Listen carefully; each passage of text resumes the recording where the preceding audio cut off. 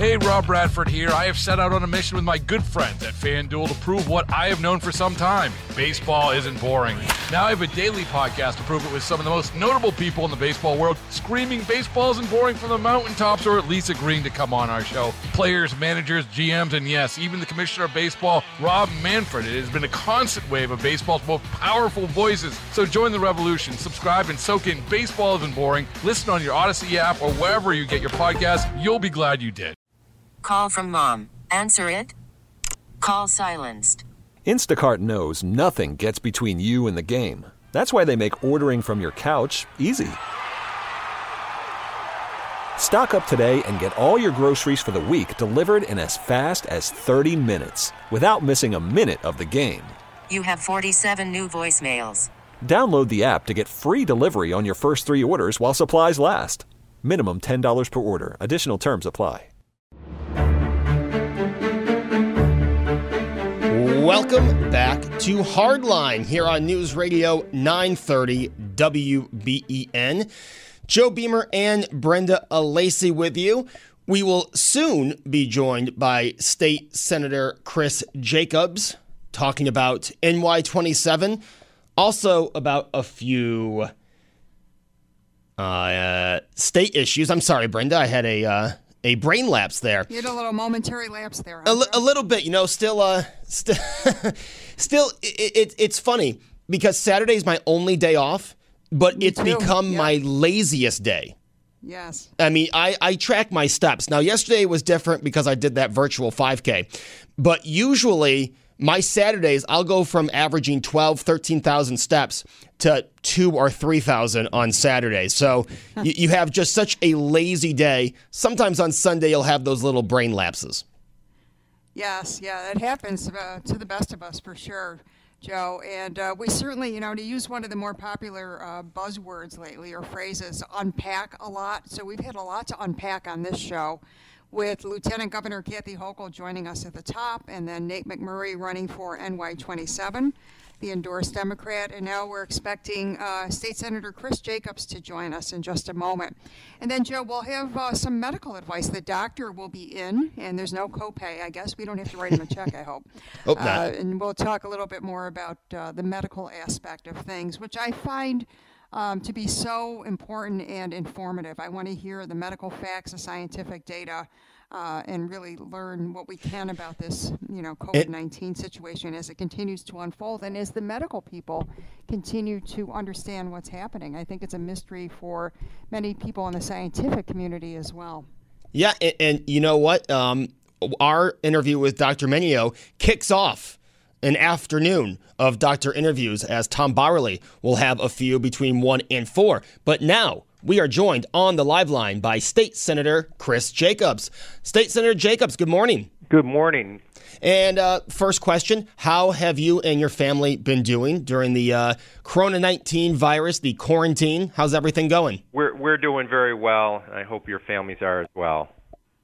Oh, yeah. Yeah, so far so good, Chris, and thank you for asking about us as well. So we just had Nate McMurray on. I imagine you heard what he had to say. What was your response to what he said about testing in this area? Well, I think in terms of how we're doing locally, or... Yes, and the availability of tests. It's my understanding from a doctor friend of mine who just texted me that people can get tested. Quest, in fact, is offering tests. Stephen, are you hearing things about that, and are you concerned about perhaps misinformation out there? Yeah, I think we've made real improvements on access to testing. We certainly need more. But Nate had mentioned that you can't get a test anywhere, and there was just an article in the Buffalo News yesterday or Friday maybe that to urgent care now, anybody who wants to go get a test can go to any urgent care. So we're starting finally to break through. I know that for a while this was very challenging. Frankly, I was talking to some of the providers here and who had placed orders, put money down, but the state was directing it downstate. So I think we're getting our testing now. The challenge with that too, as you know, is we test more, we're going to find more. So we have to balance when we see numbers going up and I will leave that to the healthcare professionals who you're going to have on, and it's so great you're doing that, to balance that. Is it really an increase, or is it the fact we're testing more now? So that is challenging, because the data is not just black and white, unfortunately, because when you're testing more, that in and of itself is going to identify more people. I was also talking to my wife about this. I had a friend who went and got tested, the test that you can find if you had coronavirus. Now, I don't know, is that accounted in the testing? I mean, this person is fully well now, and this was weeks ago, but he was tested that he had it. These are the complications as we're trying to work through this unprecedented time we have. Chris, we had We had Nate on just last segment, and you guys are running for the same seat. We asked him how he would grade the Congress response to COVID-19. But then we also asked his thought on the president. And I just want your reaction to this. He said that the president is to blame for the high number of COVID-19 cases in the United States. What do you say to that? That is just so disappointing to me. Really, we are in a crisis. The equivalency, as many have said, to war, and I think there is a lot of comparison. I certainly think this would be something in our lifetime, or I talked to my mother. I don't think she's seen something like this in her lifetime. So this is really unprecedented. Look, I'm still in the state Senate. Governor Cuomo is the executive. I've tried very hard to be very measured in terms of the Governor Cuomo. I understand he's under a lot of pressure. I believe he's trying to do the best he can. Has he done everything right? Absolutely not. But am I there every single day blasting Governor Cuomo? No, I am not doing that. There'll be a time to kind of look back and analyze what we could have done, what we should have done years ago as far as stockpiling ventilators and things like that. But right now, we need to all work together. So that's really been my view. And I just think to blame somebody and say this is all their fault is really an unfortunate lack of leadership and responsibility in my mind. Chris, how would you grade Governor Cuomo if you had to put a grade on his handling of this crisis in New York State, which has certainly turned out to be the epicenter in the U.S.? I think he is doing the best he can, and I've tried to be supportive as a legislator, and the majority of what he's requested I've been supportive of, and I believe when I have had areas that I've been disappointed in. One area I will say I spoke out loudly on was I was very disappointed on, not disappointed, I was angered, frankly, on what he attempted to do in terms of the ventilators. I thought that was an overreach, a kind of dictatorial approach, saying we're going to take your excess ventilators and take them, using the National Guard to do it, and that's no way to govern. And prior to that, I think we were working very collaboratively, and having a feeling that we're into this together. But I think this is a very difficult thing that no one anticipated the size or scale. I just think back when we had an emergency meeting to initially pass the $40 million for COVID. This would have been 6 weeks ago, and thinking, this seems kind of, like a serious thing. To think now, who would ever have fathomed 6 weeks ago that we would have been where we are now, and the severity of this and the duration of this. And I think as we're talking, and certainly I've been supportive of working towards sooner rather than later, incrementally getting back to work. But we have to be honest that this is not going to be turning on the switch, and this is going to be in the past. May 15th. This is going to be a challenging time, and you spoke about issues like, when are we going to congregate in mass for things? I mean, when is that going to happen again? It's going to be a long time coming. So we have a lot of work to do, but I think right now we need to work together, and I think I've really tried. I've tried in my role as a senator, I've tried my role as a congressional representative to provide value in terms of disseminating information, being a conduit for good information. Certainly in our Senate office, we have been very, very busy on calls regarding health issues, regarding unemployment, which has been a big issue, getting unemployment insurance, and informing people about good programs that have come down from the federal government, like the Payroll Protection Program, which is the aid to small businesses, which a lot of our small businesses are using too. So I think the federal government is trying its best to respond. I certainly was disappointed in Nancy Pelosi's tact on holding back getting more funding for that program, as it was obviously so successful because it got used so quickly, and we needed to keep that momentum going and shouldn't have had it held up. But now it's proceeding and it's flowing again, and I think that a lot of our businesses are able to try to stay afloat as we try to get through this. Back to your point about the ventilators, I think in some ways, Chris, politics has been thrown out the window at times, because even Mark Poloncarz criticized the governor for what was going to be that initial tactic of, calling the Guard in to bring them downstate. So I do see glimpses sometime of people working together, not worried about whether there's an R or a D after their name. Do you see that as well? Are you getting that feeling as well? I think largely, and I think that when people see infighting, I believe that raises the stress level of the public.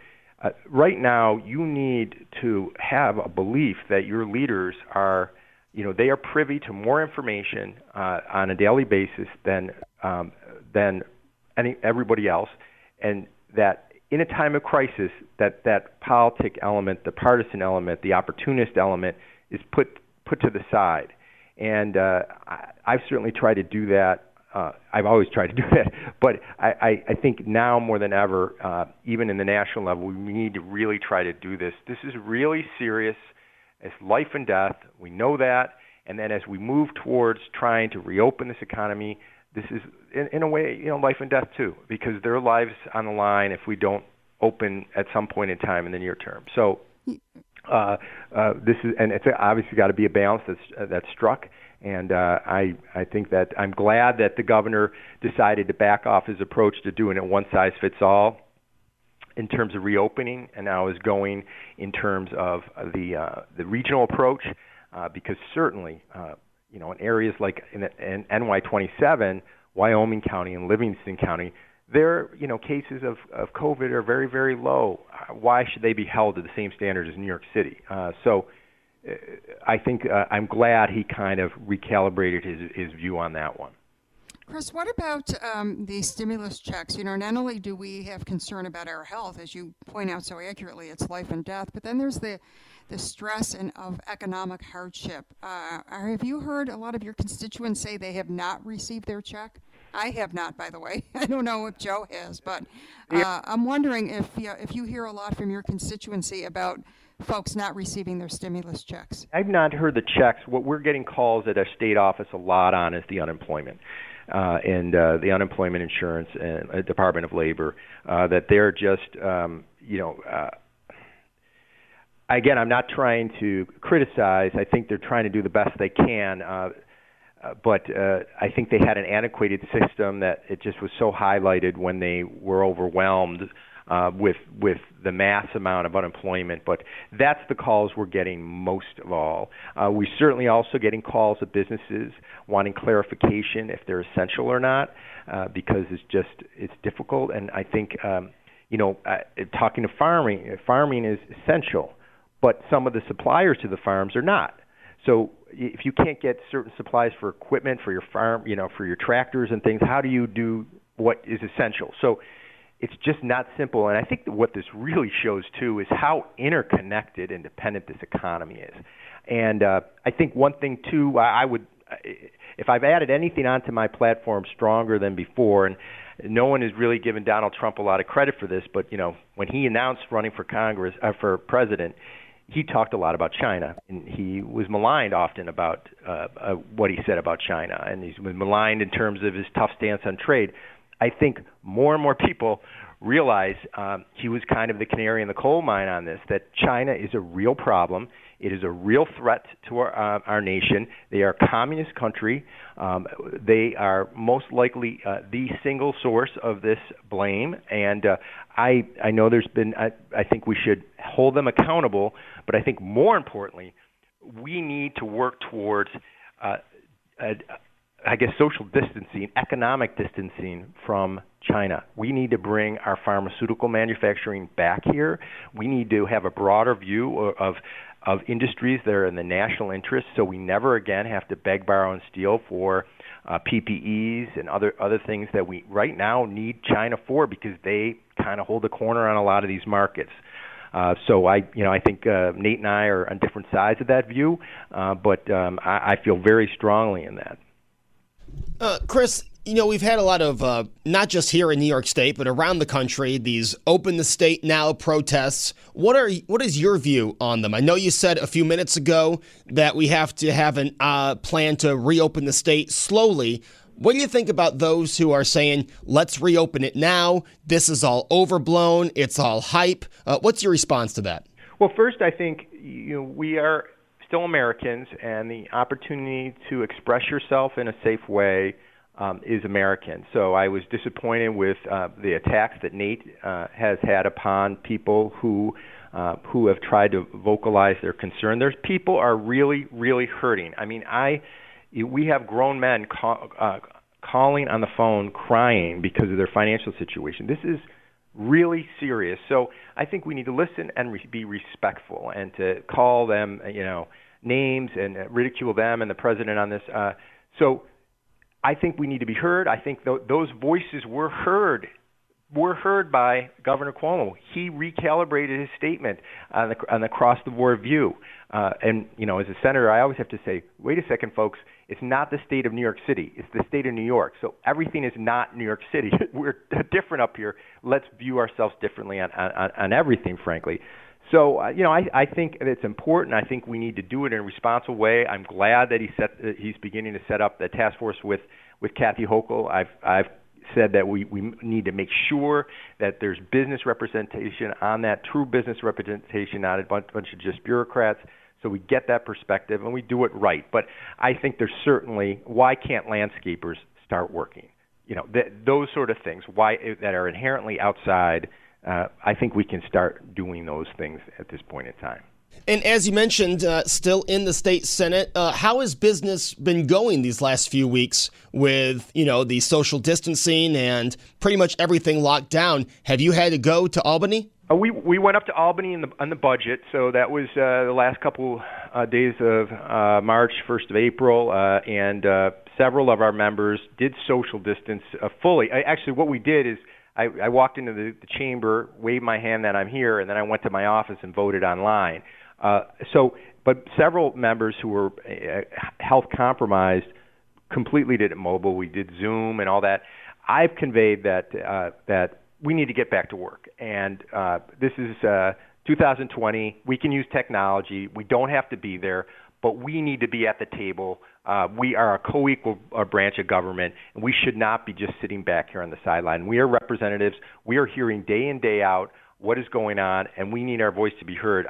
We're supposed to be in session this week. We need to get back to work. So that's been my message. Chris, Treasury Secretary Steve Mnuchin said this morning on some of the morning talk shows that because of the amount of fiscal relief being injected into the economy, he thinks that he's optimistic about economic recovery in the summer months, June, July, August. Do you think that's a realistic view? Do you agree with him on that? I am very glad that he thinks that, and I hope he's right. I think some sectors will hop right back on, others will not because of issues that inherent with being concerned about COVID. But I think I think that is great news that he feels that. I also really hope that this cause, as we work to get this economy up and going again, and it will be because the fundamentals were right before this happened, and we have the best economy in decades. Again, I hope that we really work. I believe there's an opportunity here to really revision our economy here in terms of saying It is in our national interest. As Donald Trump has talked all along, you're not a great nation unless you're a manufacturing nation. We need to become a manufacturing nation because it's good for our economy. It creates good paying jobs, and it's important for our national security. That is what we now come to realize, that outsourcing all these interests benefits Wall Street at the expense of our national security. We never should be as dependent on another nation for critical needs as we are now. And I think that's a real economic opportunity that we will see moving forward. Speaking of the economy, Chris, Senate Majority Leader Mitch McConnell is opposed to bailing out states, saying that they can declare bankruptcy instead, and that really got Governor Cuomo hot under the collar. What's your view on that? Well, I think that I haven't seen the context of the statement. Certainly, I don't think it's a great thing that all these governments go bankrupt. I will say, in terms of New York State, we have been budgeting this state on a house of cards for decades now. We have been spending far more than we generate. We have been a debt-ridden government, offloading debt on all these authorities and shadow government, so it doesn't really show up it's kind of off the books budgeting. But also, as we've perpetuated year in, year out, bad policy, bad business policy, bad regulations, and push more businesses out of the state, push more people out of the state, especially in areas like ours. The way we made up that revenue is the progressives said, "Oh, just tax the rich more." So the rich, who are they? Wall Street in New York City, and at this point in time, over 40% of the revenue generated for our annual budget is generated by 1% of the population in New York State. We have so many eggs in one basket, and now what has happened? That's fallen through the floor because of this crisis, and now we'll probably have a $15 billion deficit. So if bankruptcy or not, I think this should be a wake-up call for the state to get a much more business-friendly environment, make it much more affordable, and have a much more stable tax revenue structure than we have right now. State Senator Chris Jacobs, always good talking to you. We'll talk soon, okay? Thank you very much. Thank you. That is State Senator Chris Jacobs, also running for the NY27 congressional seat. When we come back, Dr. Mike Minio here on WBEN. Baseball is in full swing. NBA playoffs are heating up, and your NFL team is gearing up for training camp. Listen to the latest on the teams you love here on the Odyssey app. The biggest sports radio stations in the country, providing unrivaled local coverage of their teams, all in one place. Exclusive interviews with players, coaches, and team executives, streaming live and always available on demand. Stay in the know with your favorite teams right here on the Odyssey app. Yeah.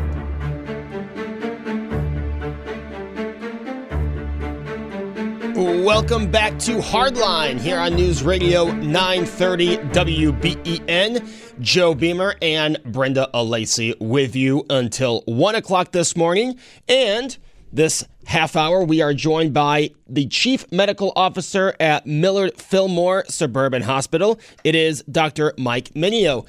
Dr. Minio, good morning. And Dr. Minio, we've been talking to politicians the first 90 minutes of the show, and the number one question is testing. What does that look like? Are we getting more testing at our medical facilities? Speaking for Kaleida Health, we've been working aggressively to make sure that we had the appropriate technology, the reagents to do testing, and we've been ramping up pretty aggressively. At this point, we are able to run 500 tests per day across 3 different sites. Because of that, we're actually offering it to essentially anybody who's symptomatic within the community, and often partnering with some of our competitors in the marketplace just to make sure we can take care of their employees as well. Doctor, it's great to have you on the show, and I know you're a busy guy, but I do want to ask you just a couple of questions about the standard of the tests. If one gets a test at a hospital, say, versus a Quest lab or an urgent care, can we assume that they're all the same standard tests, that they're all viable tests no matter where you get the test from?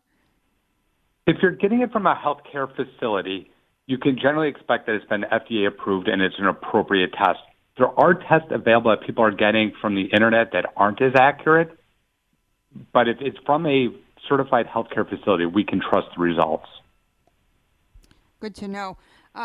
What are you seeing day to day? Is it unlike, I would imagine it's like anything you've ever experienced in your career. Are you seeing any sort of decline in COVID cases, or what's the experience been like for you over the past 6 weeks? So initially it came faster and more aggressive than we anticipated. It came and the patients were sick, all requiring intensive care. We very quickly adapted to that environment, made sure we were taking appropriate care of the patients, keeping our staff safe. But over the last 7 days, we've seen a leveling off. So we think that we are at our plateau now. You know, we hear of the high risk and the groups of people that are at the high risk. Here in Western New York, what is the most common high risk group to be in intensive care? When this first started, we thought this was going to be the patients with lots of different diseases, the diabetic patients on chemotherapy. And that's really not what we're seeing. It's the patients with one or two other illnesses. It's the 65-year-old with hypertension and obesity, the 71-year-old with COPD. So it's really not the people that you would expect to get horribly ill from pneumonia. They tend to actually be a little bit less ill. Doctor, I was reading about some disturbing reports about younger patients suffering from strokes, and they attribute that to the virus. Any idea what that connection might be? That's a really interesting phenomenon we're just noticing. We are noticing that something about this virus causes the body to form blood clots. And people who do not survive, we're finding lots of small clots. We have a very active stroke center, one of the best in the country within Kaleida Health. And so we're also seeing that phenomenon of increasing strokes. So consistent with that, we're actually doing blood tests when we have patients with COVID to see is their body forming clots, and then proactively giving blood thinners to these patients to prevent the stroke. It's nothing that we've quite seen before with viral infections. Any idea why it would affect younger people more so? Younger people have a more aggressive immune system, and a lot of this appears to be immune-mediated.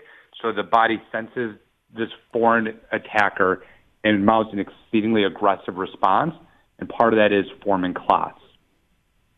You mentioned one of the high risks for 65 and older was obesity and diabetes. Do we see younger, so say under 50, of those patients that are admitted, do we see obesity as one of the high risks, or is it something else with that 30 to 50 group? In the 30 to 50 group, we're tending to see one or two other diseases. So it's not the person who's on hemodialysis that we're necessarily seeing. It's those patients, those 35 to 50, tend to be a little less sick. And what's causing them to get so ill is, again, that exceedingly aggressive immune response. So it's not getting them, it's their body's response to the sickness that's getting them sick. Doctor, I wanted to ask you about your opinion of the herd immunity. There's a lot of talk about that being used in Europe, especially Sweden and Germany. Can you explain to a layperson like me what herd immunity means, and if you think that that might be a remedy for coronavirus in the U.S.? Sure. The way an infection works is it goes from one person to another who does not have immunity. So one of the things that we do to control influenza, for example, is by getting vaccines that if I get the disease and you have the vaccine, I can't give it to you, and therefore you can't give it to the person who's sitting to your left.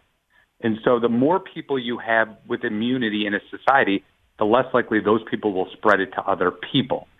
Now, the idea of herd immunity without a vaccine is you get certain portions of the population sick. With it, that won't get as ill, and they act as buffers to protect other people. For herd immunity to work in an effective, safe way, it has to be very thoughtful and staged. And the governor's working towards this, where you let healthy people out into society. So maybe they get it, but they won't get as sick. And then you can slowly build a population of healthy people who have immunity that will protect the less healthy people. As a doctor, is this something that you would recommend with that strategy, going with the healthier, going back to work first, or going back to less of a lockdown first? Correct. It has to be a very controlled, staged approach to be effective. In some smaller countries, we've seen where they just kind of open the doors. The problem with that is then you get these sudden surges of overly ill people that can overwhelm the healthcare systems. Doctor, what about talk about another outbreak perhaps in the fall? If I understand correctly, it doesn't matter if I've had it, I may get it again. Is that right? And others may be exposed to it? That is one of the areas that we worry about with antibody testing. We don't know if having the infection once protects you from getting it again. There are some infections you can't recatch. We think this may be one you can recatch. When you think about it, this is a novel virus. We knew nothing about it 3 months ago. So our knowledge is incomplete. So we have to be very cautious in terms of monitoring people who've had it to see if they can get reinfected with it. And so the concern in the fall, though, part of it is just people start putting their guard down and we get a little too lax, and then you could expose more of society. As a doctor, we talked about the herd immunity. What would you want to see? We hear of more testing. We hear of not until a possible vaccine. In your medical opinion, what would you want to see before we got back to anywhere close to what normal was, say, the first week of February? I'd like to see a very staged, thoughtful approach. And what does that mean? That means, well, for example, in the healthcare system, at this point, we know that within the hospitals, often one of the safest places because there's such aggressive screening. Let's start slowly allow some more urgent surgeries to take place, just to open up that segment of the economy and treat those patients. Let's take other areas of society, such as manufacturing, that has to happen. Let some of the younger people back into the workplace. That has to be done in connection with aggressive testing and also tracing. That means if somebody gets tested, they're positive, the government then usually has to find out who that person's been in contact with and start following all of them and putting them in isolation. This way you create little pockets rather than opening up society limited, but still having people going around infecting others. You have to take those who are infected and kind of segment them off. Doc, that seems to make a lot of sense, but I have a friend who needs back surgery and is in a lot of pain. She is really apprehensive about going into a hospital to be operated on, given the situation that we're in. What would you say to somebody who is facing surgery and really needs surgery to help alleviate severe pain? So when the pandemic first started, it was completely appropriate to shut everything down until we had appropriate processes in place to keep the buildings safe and everywhere safe. Now it is our opinion that health systems are amongst the safest places because everybody who comes into the building gets their symptoms checked and a temperature checked. Anybody who has any symptoms gets immediately tested and removed from work until we know that they're no longer infectious. When you look at the infection rate of employees, it does not correlate with the number of patients in the hospital because they're not getting sick in the building. They're getting sick out in the community. So it is our opinion, and my professional opinion, that it's safe to have certain things done within the hospital because we are so rigorous around making sure everybody in the building is safe, that everybody has appropriate PPE, personal protective equipment, and that we ensure our patients are routinely monitored.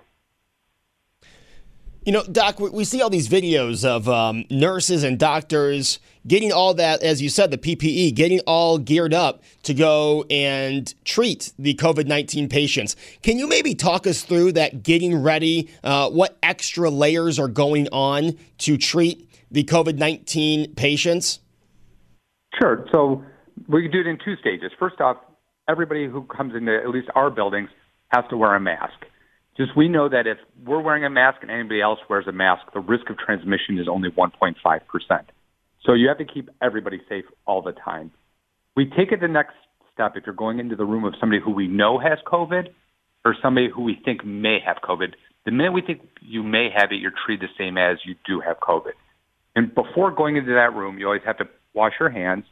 You put on a gown. You put on your gloves.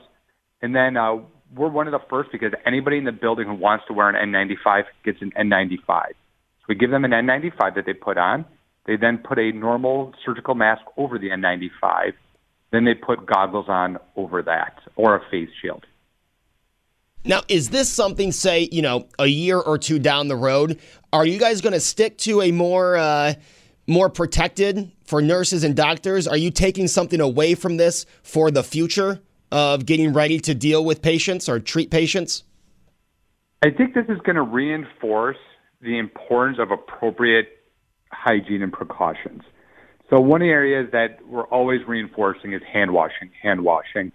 And sometimes the message gets a little bit stale. But I think that this is going to reinvigorate the importance of washing your hands, not touching your face, washing your hands before and after every encounter, just good basic hand hygiene. Dr. Minio, what did you think of President Trump's suggestion that perhaps bleach and light might help combat the virus? Yeah, I'm not much of an expert on politics, so I try not to veer too much into it. He's doing his best to try to gather all the information and present to us, but for medical advice, I'd refer to our medical experts. But you would not suggest that people ingest bleach or Lysol or anything like that, correct? We absolutely would not. And even with just the increased cleaning chemicals around the house, the poison control centers are seeing an increased number of phone calls because of accidental ingestions. Well, that's a great point because we, probably are cleaning more. I know I am cleaning more than I ever did in the past, and there are more and more chemicals around, so it's easy to, perhaps put people at risk or even our pets at risk. I'm glad you brought that up. Doctor, to follow up on Joe's question about the precautions you take, the masks, the visors, the gowns, I noticed that some healthcare professionals around the country are putting photos of themselves on their gowns so that patients can see what they look like behind that mask. Have you started doing that at Kaleida Health? So it's kind of neat is the employees are often doing it themselves, support each other. What people don't realize is wearing all of that equipment is not comfortable. It's exceedingly warm under there, so we've actually had issues with people becoming dehydrated. It blocks normal communication, and so they literally feel like they're suiting up for war. And so taking the pictures is we're all cavaliering, building strength around each other by doing that. What a great morale boost that must be for you. And how many hours typically are you putting in these days? What's your day-to-day life like? I'll say for our care providers, the ones at the front door, the troops, they're the ones usually doing 12 to 14-hour days. Like they're doing it under all that PPE equipment, under anxiety-provoking conditions, which is just phenomenal. Us in the administrative side are working hard in different ways, just trying to make sure we're supporting them, make sure that we have appropriate procedures, PPE. The days are pretty endless during this pandemic.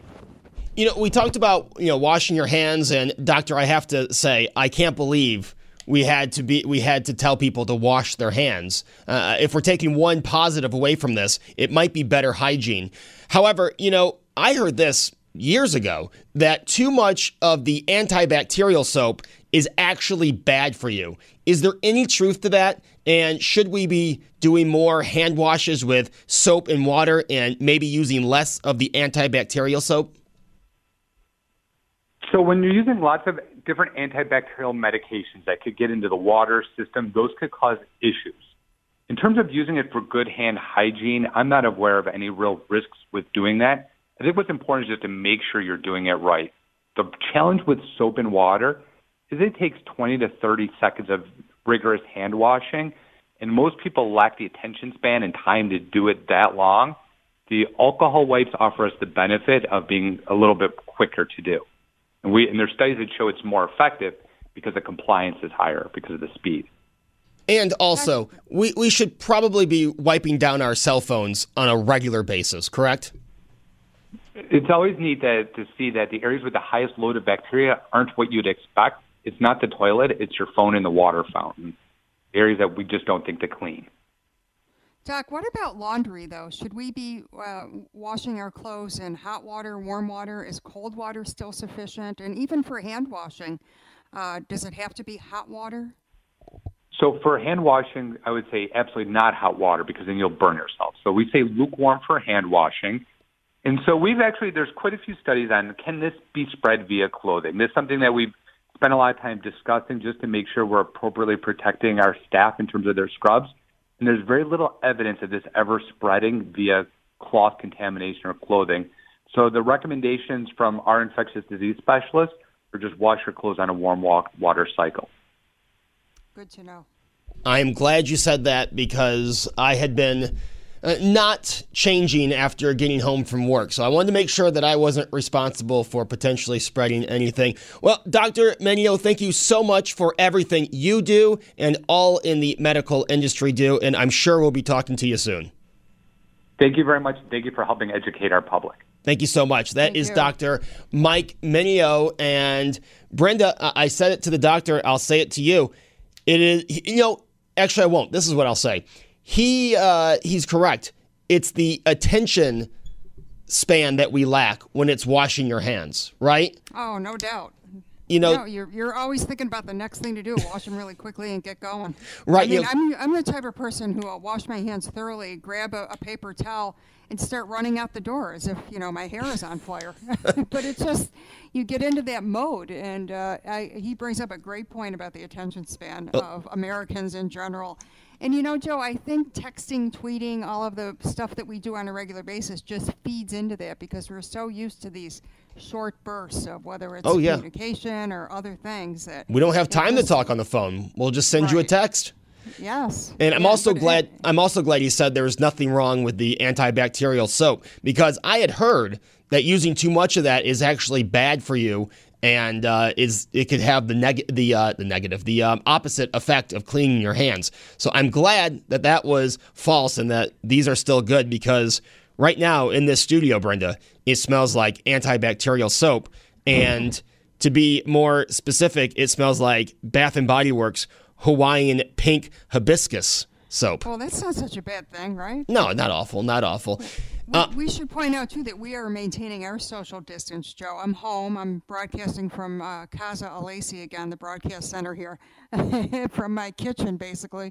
And Joe, of course, is back at the studio where he's been 6 days a week for weeks now. And you know what? Always good to have a doctor on. Hopefully, Dr. Menio, maybe he can join us every week throughout this. It'd be nice if we could hook that up just to get, every week you've got this new medical advice from a, quote, doctor, online. And who knows how many of those, quote, doctors on Twitter and Facebook are actual doctors. So it's nice to have Dr. Menio, the chief at Millard Fillmore, on with us to give us some real scientific information. And try to dispel some of the things that are out there, Joe. I've read, we're inundated with information. I've read about different laundry practices, as you brought up, the hand washing. So I'd like to hear it right from a medical professional in the scientific community. They deal in facts and information. And it's really important, I think, to continue to tap into that vast resource we have. We're lucky in this community to have so many talented physicians, nurses, and people on the front line in the medical community. I have two in my family. My nephew is an occupational therapist, and another nephew is a nurse at Buffalo General. So, I'm concerned about their health and safety, and I hope that these folks can just continue to deal with the mental stress of it as well. For sure, and I'm glad that he put information behind herd immunity because we have seen that a lot on the text board, a lot in some of the calls we've taken here during the week. People think that herd immunity means, let's just go out tomorrow like we were in February and hey, it'll spread, but it'll help end this thing. And it's not that simple. It's not just opening everything up and, if you get sick, you get sick. That's not what they're talking about. One thing that's clear to me, Joe, there's nothing simple about coronavirus COVID-19. Nothing. No, and it's not going to be a simple snap your fingers and we're back to normal. Hey, Brenda and I may be back in the noon hour, but after this break, we will get a news update from Neil McManus, and then it'll be the third hour of Hardline with your calls, or Governor Andrew Cuomo here on News Radio 930 WBEN. Hey, Rob Bradford here. I have set out on a mission with my good friends at FanDuel to prove what I have known for some time. Baseball isn't boring.